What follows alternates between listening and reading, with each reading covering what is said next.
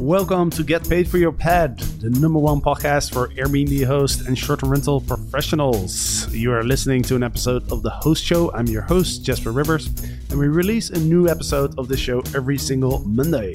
And in these episodes, I interview Airbnb hosts from all around the world to share their stories and provide tips and tricks on how to get started and be successful as an Airbnb host. Now, this episode is brought to you by STR Legends, the only exclusive mastermind that connects the top CEOs and short-term rental business owners at the most unique travel destinations. So if you're running over 50 short-term rental units, or you're managing boutique hotels, or you're an investor in the short-term rental space, then we invite you to apply for the mastermind at strlegends.com. We'll get on a call with you to see if the mastermind is a good fit. And if it's a win-win, then we look forward to welcoming you in a couple months at our first live event at an incredible beachfront short-term rental property in Oaxaca, Mexico. Now, let's dive into today's episode. Enjoy the show. Get paid for your pad. Get paid for your pad. Get paid for your pad. Welcome to podcast number 464. Today, I am joined by Mr. Nathan Welton. He is the founder of The Wolf Rentals. And today we're going to talk about how we can leverage our Airbnbs and our Airbnb business to create a positive change in our communities. So super excited to talk about this. Nathan has some really good ideas. So Nathan, welcome to the show. Thanks for having me. Yeah, absolutely. I got to ask you first, The Wolf Rentals. That's a cool name. Like, tell us the backstory of that. So I live in a national park community. We actually don't have wolves in my national park community, but it's got this animal vibe to it. But really, it's named after Harvey Keitel's character in Pulp Fiction. When John Travolta shoots Marvin in the face, I think it was John Travolta who shot this character Marvin in the face, and they got blood and guts and gore all over the backseat of the car. And they call in the wolf to fix the problem. And Harvey Keitel shows up and he says, "Hi, I'm Winston Wolf. I solve problems." And, you know, I don't know, as an Airbnb host, you see a lot of things going wrong. And so I became the wolf because we solve problems. Wow. That's hilarious, man. Pulp Fiction was like my favorite movie for so long. I watched it. I think I watched it like 15 times.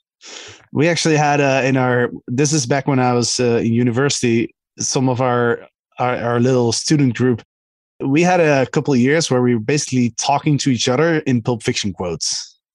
You sent in the wolf? Damn, that's all you had to say. Yeah, I love that, man. I think that's awesome. Yeah. It's like, hey, I'm Mr. Wolf. I solve problems. And then the other guy goes like, great, I got one. That's awesome, man. Like, tell us a little bit more about your markets and what type of units you have. And yeah, so like I said, it's National Park Town. It's Estes Park, Colorado. So it's Rocky Mountain National Park. We got 5 million visitors coming through this little area a year. And it's a unique place because it's contained. So you can't grow any bigger. You can't grow out. You really can't grow up either.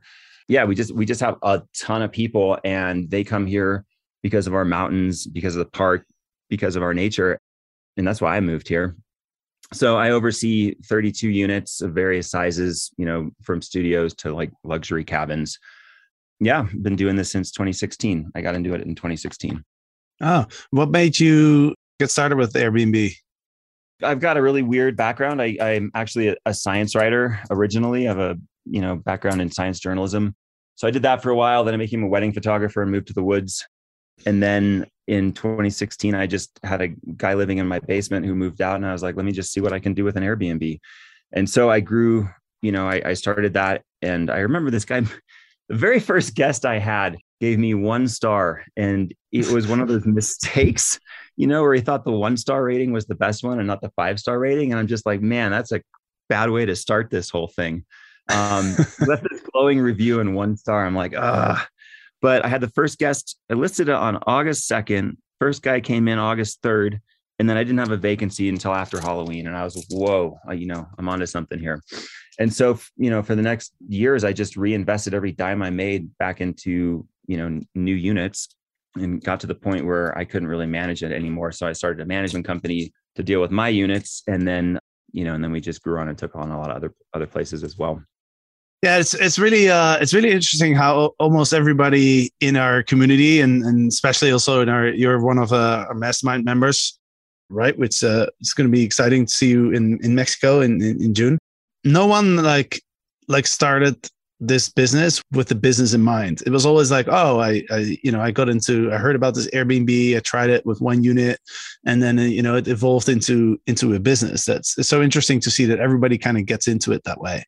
Yeah, totally. Like this is the last thing in the world I ever would have imagined myself doing. Yeah, it's hilarious, isn't it? Talk about Airbnb. Never.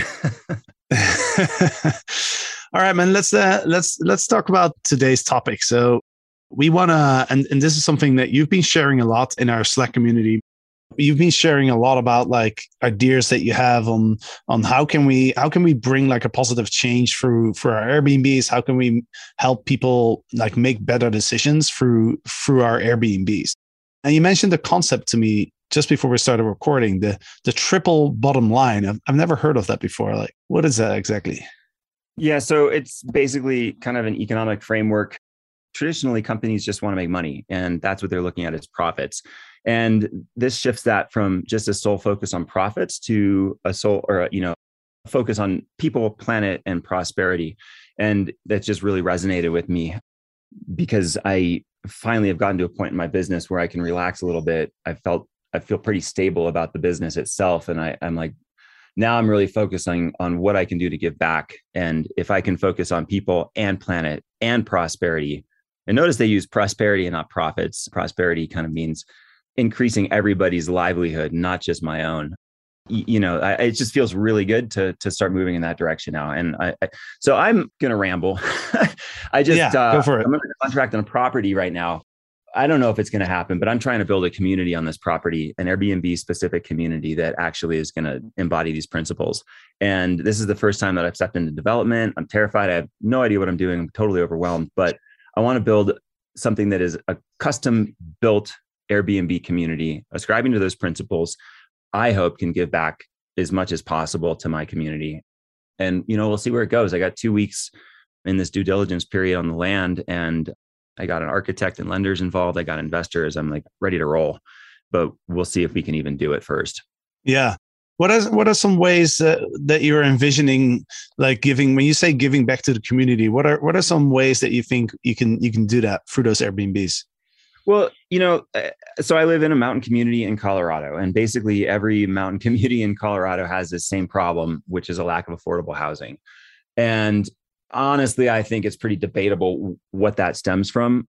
Probably there's a little bit of short-term rentals having to do with it. There's also a housing crash in 2008 that I listened to a great Planet Money podcast explaining this, but that housing crash in 2008 made it so that it was cheaper to sell your house and buy a new house. And so everybody just dumped their homes, and builders were no longer building homes. And so there was this kind of like lost generation of contractors. And then we have 15, 20 years of lost inventory, which is now catching up to us. So like that's part of the problem. There's problems with zoning regulations.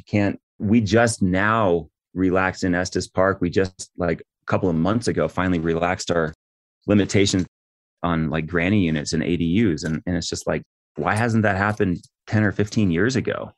What's a ADU? Like an accessory dwelling unit, like somebody converting their garage into a small apartment. Yeah. And there's been restrictions on that, and those restrictions should have been lifted ages ago, and people should have been converting their garages into places where people can live, but we didn't. So anyway, all across the Mountain West, we have this problem, and and maybe Airbnbs are contributing a little bit to it, but let's just assume that they are. What can I do to alleviate that? And if I'm going to build this thing, and basically it's like it's a community of 8 net zero A-frames, super modern, ascribing to this idea of biophilic design, which we'll get into later because I think it's one of the coolest things ever. So net zero, all solar powered A-frames that produce more than they consume. They produce more electricity that they consume. And I'm working with an architect that can design buildings that you can heat with a hairdryer. And so because A-frames don't have a lot of corners in them, they're super efficient. And if we build them in factories in Denver and basically bring them up here and assemble them on site, you're building them in a contained environment so you can get really, really efficient building. It's like super easy to insulate them because it's in a controlled environment. So these buildings are kind of awesome. So they're producing more than they consume. They're covered in solar panels. There'd be a back lot filled with solar.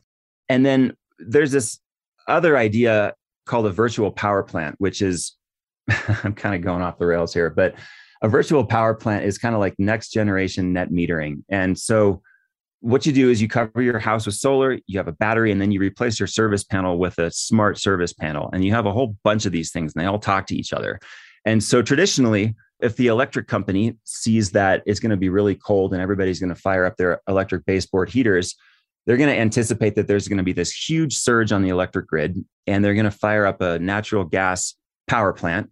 And that it's called a peaker plant. And it basically provides surplus energy during that surge. It's dirty and it's expensive to run, and it's dirty and really polluting. And if you have a virtual power plant, basically you have all of these homes drawing off each other's batteries in real time instead of the power plant firing this thing up.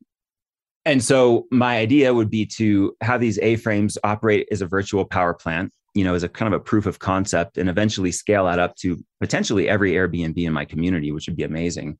Like, I would like to see that happen as part of our permitting process.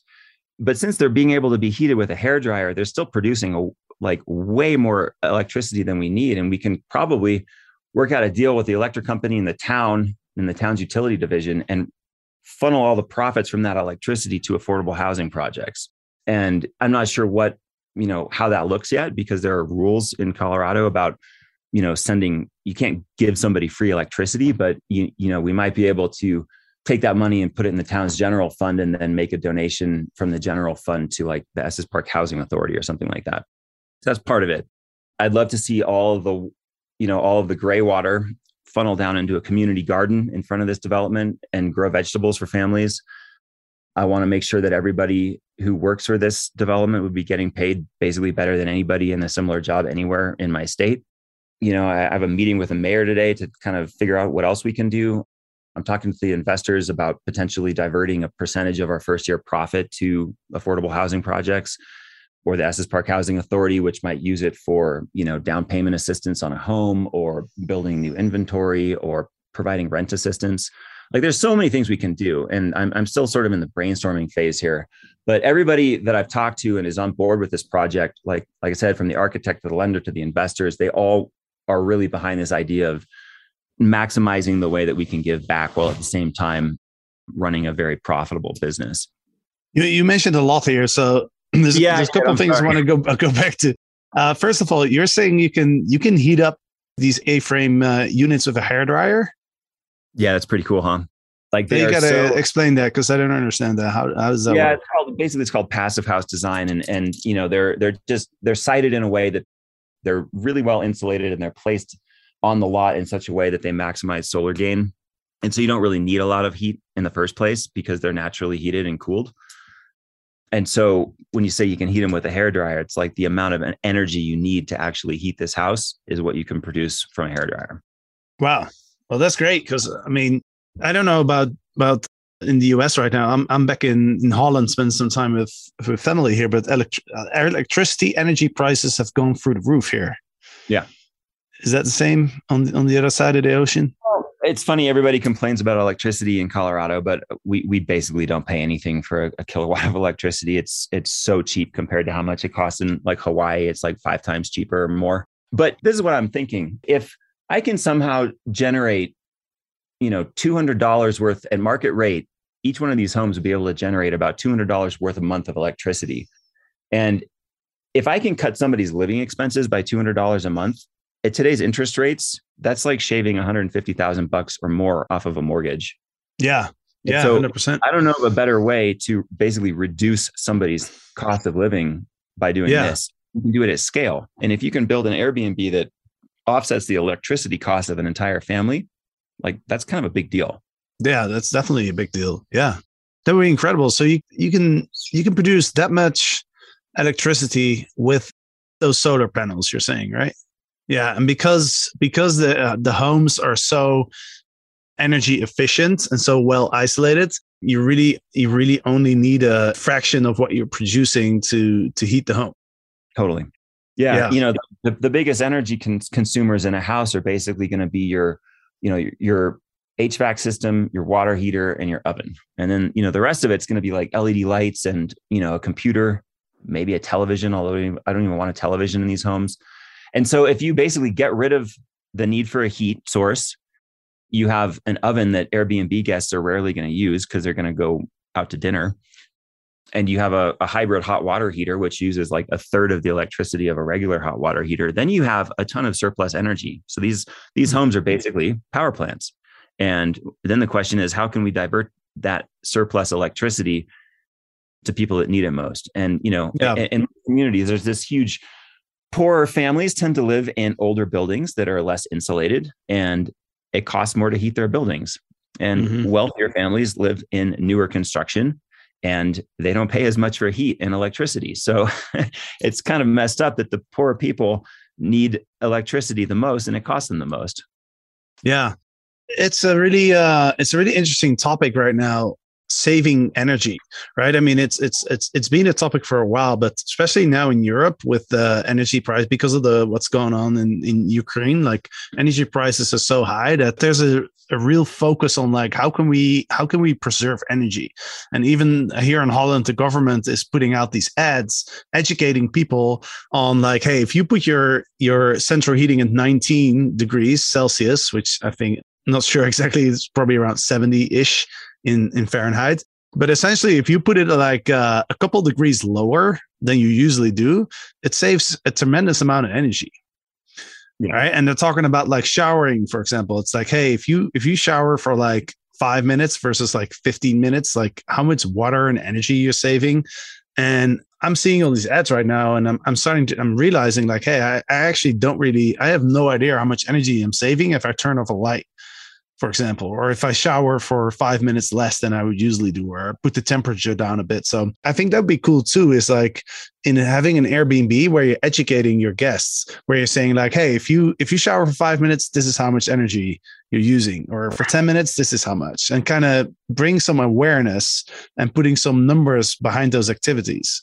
Yeah. So that's another part of this that I don't want to go into a lot, because it's a really cool idea that I actually want to develop and deploy on a commercial level.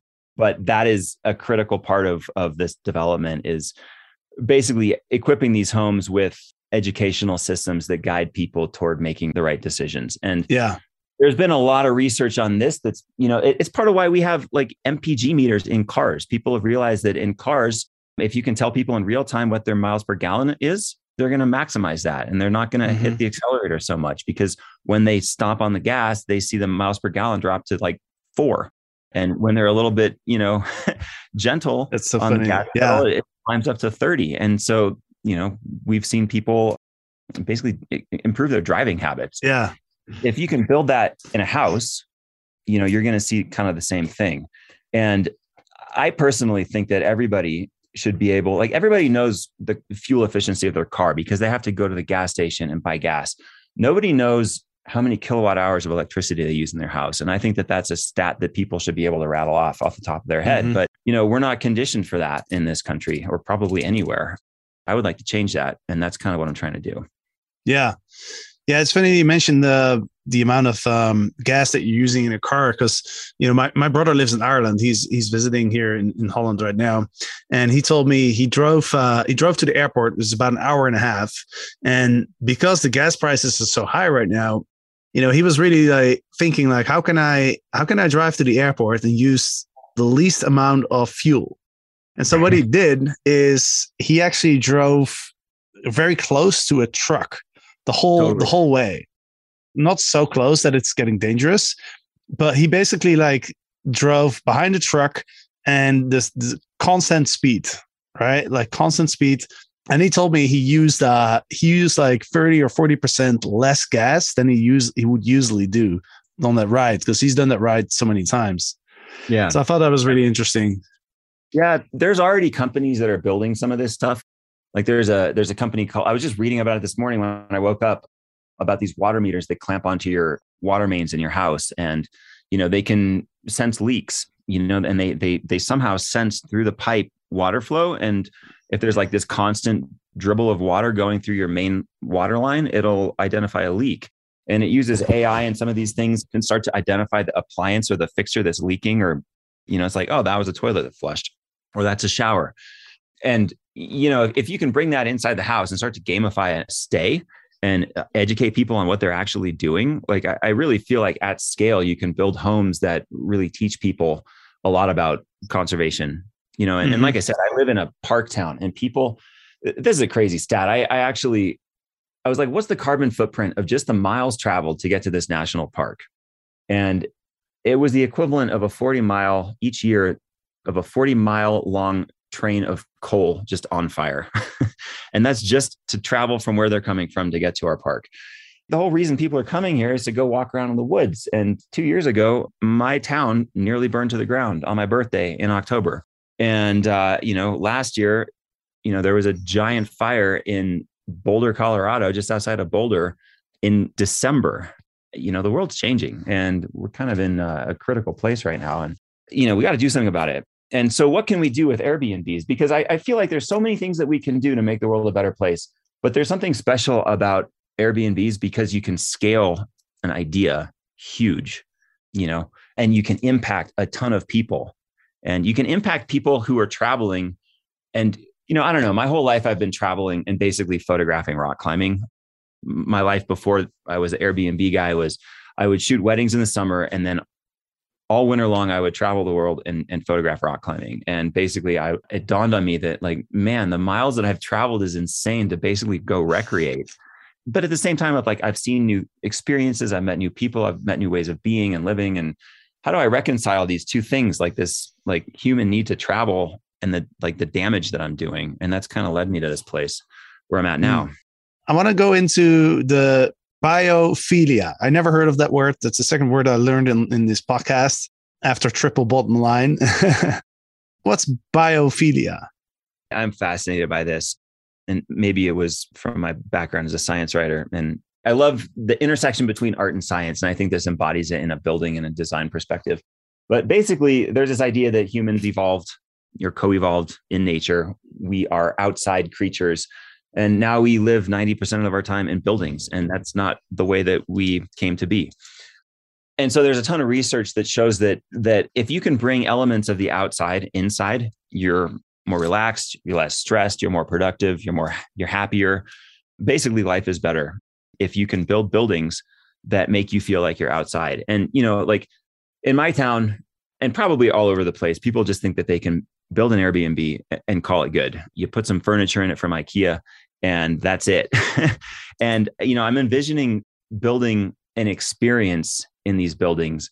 People are coming to my town because they want to be outside. Well, what if I can build buildings that make them feel like they're outside when they're not outside? So they're outside the entire time. Google, like big companies now are starting to integrate biophilic design into their office buildings, and they'll put green walls up. They'll design like structures that cast shadows through the office building so that people can sense, they see the shadow moving across their office and they sense time changing. They'll work with the way the air flows through the building so it's either hot or cool and it feels like morning or afternoon or night. And they just give people this kind of like deep feeling, and they don't even know what they're, sometimes some of these features, like people don't even know that they're happening. But at the end of the day, they've seen productivity raise and their workers are doing a better job. Mm-hmm. And so that's part of what I want to do with these buildings. And, it would go so far as to like diverting rainwater from your rain gutters, like into a building and into a waterfall feature inside, so that when it's storming outside, well, you're going to go inside, you're going to seek shelter. But then you're going to have that water coming through your rain gutters, coming through waterfalls in your building, and you're going to hear it and you're going to smell the water. You can smell these rainstorms in Colorado. It's an amazing experience. And so if you really like get people's senses involved in their stay, I feel like at the end of that stay, they're going to be like, wow, what just happened? And they're going to be more involved in the stay and the experience. And I think and they're going to be more present, I think. And I think that that's going to clue them into a lot of the other stuff that I was talking about earlier about like guiding them toward using less. Because if you can feel the beauty of this area that you're in, I think you're going to be tied to it a little bit more and want to care about it a little bit more. I stayed at an Airbnb once where there was a tree in the air inside of the Airbnb. At least like the trunk Totally. was inside of the Airbnb. Yeah, man. I mean, how did it make you feel? Was it cool? I thought it was cool. Yeah. I mean, it was just, I'd never seen that before, you know? So at first I thought like, oh, is this a fake tree or something? And I realized like, oh, this is an actual tree that's in the Airbnb, you know? Which, yeah, I thought it was really interesting. Definitely like changed the experience. So let me ask you a question then. Since you guys are working on, on your Free Wild project, you have identified this as an important part of the experience, right? Yeah. And have you guys pulled, like, where are you guys going with this in terms of pulling these natural elements into your designs and structures? Yeah, that's a really good question. And we're still working on that, because right now, like, we're basically running the units as we bought them. So we're like, and that's mostly Eric. Eric is doing that. Eric's kind of the visionary of the two of us. So he's working really on the design. We're working with different design companies and stuff. So yeah, I'm not 100% sure yet, to tell you the truth. But just having like something different, like just not having a building with a bunch of IKEA furniture in it, but having some sort of more natural experience and natural stay. I feel like it really shifts people's mindsets. It did for me. I remember I went on a climbing trip. So when this all started percolating for me, I was on a climbing trip in Spain, and I remember, man, I got on the airplane and Google Photos, like, it geo-tracks your photos, or it has like a GPS coordinate on your photos. And it's like, wow, you've traveled 3 times around the world this last year. And I'm like, wow, that's really messed up. Like, that's a crazy amount of impact I've had to go recreate, basically, and photograph people recreating. And so we wound up in Spain in this little village, and we stayed in an Airbnb that had basically no heat and like one tiny little oven and a couple of light bulbs in it. And I'm like, wow, like I'm not using anything. This is great. I walked to the crags every day, barely drove anywhere, walked to the grocery store, except a couple of times we would go to the big city and do like big grocery runs. And I remember coming back, and it was this beautiful sunset, and we drove through a wind farm, and I was just like, man, I got to get out and go check this out. And I just spent the sunset in this wind farm. And instead of like this big factory belching out smoke, I just heard this. I was like, wow, this is the future. 6 of these windmills could power my entire town. And that got me really thinking about carbon footprint of traveling and just this huge difference between this Airbnb that I was staying in, where I was basically using nothing, and then the Airbnbs that I run back at home, where people show up and it's like, I can't even believe the stuff that people are doing sometimes. We'll get these complaints about it being too cold, and I'll go over there and they've got the heat blasted up to 86 degrees and the windows are open, or they're constantly running out of the hot water in the 80-gallon hot water tank. And it's just, people go on vacation sometimes, and I feel like they bring their baggage with them and leave their brains at home. And I think it's got to change. When you book a flight right now, certain airlines, I know KLM, which is the Dutch airline, they have this option. They actually show you the carbon footprint of the flight that you're booking, and then you can pay extra to essentially fly net zero. Yeah. Go ahead. I think that's it's interesting, because like, that's also what we're talking about before. It's like, I think step one is like bringing awareness, right? Like actually measuring things and showing people. And I don't know. And I know you don't want to dive too deep into your new project when it comes to this, but what I was kind of imagining is like, as you're living in a house, like constantly like seeing a number or something where it's like, oh, you know what I mean? So that people just understand, and then it becomes fun, because then you can be like, oh, what can I do to bring this number down? What can I do to get my footprint down, my carbon footprint down? Yep. And that goes totally, like, having constant feedback is really important, because you finally see what you're actually doing. I had a great experience in Europe feeding a wood stove, actually, that taught me a whole lot about heat, because in America, you just go push a button and you get heat, and it's magic. You push a button on your thermostat, and then suddenly hot air is coming out of a vent, and there's total disconnect between your action and what's happening because of that action. feeding a wood stove, when you walk out into the snow and you freeze and you get snow in your boots, and then you bring all this wood back inside and you constantly have to feed this wood stove, and you watch the wood pile dwindle, like, that experience alone starts to connect the dots between just watching the wood pile dwindle. It's like, wow, it took this much stuff to heat this house for this long. And suddenly you start to see the consequence of your action. And that's called feedback. And if you can provide that in a building, well, you've gone a long way. And we've already shown that providing that feedback can alter people's behavior in travel and the way they drive, the way they fly, whatever. So I think that's really important. And yeah, like it's like, that's going to be part of this project. I don't want to go into the details because I'm still working on that yet. Yeah. Don't let anyone steal your idea. All right, man. Cool. This is this has been really interesting. Time flies as always on this podcast. So we're getting to the end. Before I let you go, let us know a little bit more about your business and how we can find you if we want to stay in Colorado, or if we have a house there that we want somebody to manage. Yeah, it's just thewolfrentals.com. And that's how you find me. Shoot me a message on thewolfrentals.com. Awesome. Thewolfrentals.com. Well, that's easy enough. Sweet, man. Well, any final thoughts before we wrap this up? Geez, not really. Like I said, I think this biophilia is really important because it sets somebody's mood. One of the things I learned as a wedding photographer, I sat down and read a bunch of research on how to get people in a mood, and how to get them to react to an idea. And through photography, I can get people, when they're looking at a portfolio, I can change their mood by showing them particular images with shapes and colors and micro expressions on people's faces. And I redid my portfolio because I wanted people, when they're looking at my portfolio, to feel a certain way. And then that would make the purchasing decision based on a feeling instead of a dollar sign.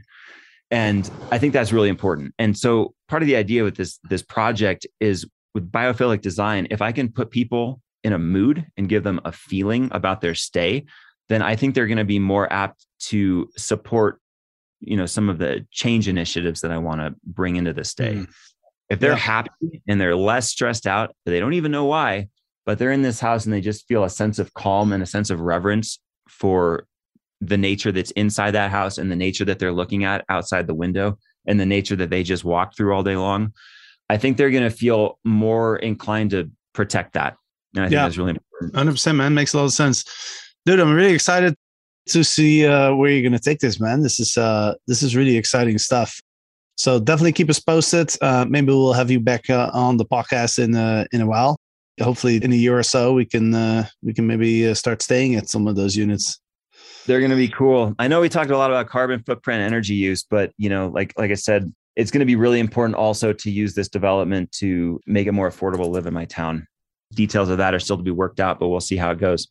Awesome, man. Well, thanks for thanks for jumping on the podcast. Really appreciate it. Excited to hang out in Mexico in the mastermind. Likewise. To the listeners, thank you for listening. And of course, we'll be back next week with another episode. So see you then. Thank you so much for listening to Get Paid for Your Pad, the #1 podcast for Airbnb hosts and short-term rental professionals.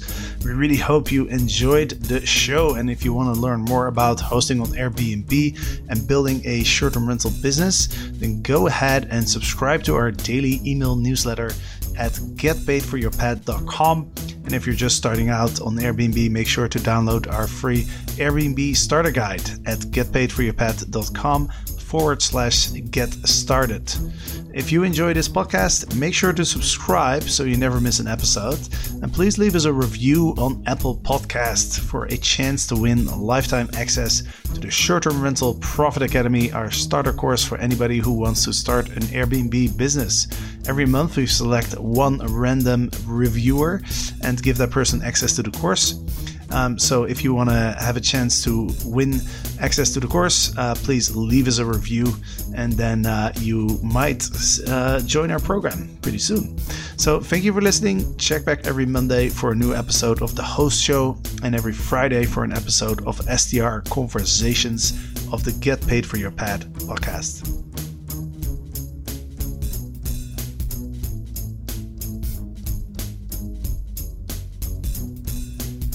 Get paid for your pet. Get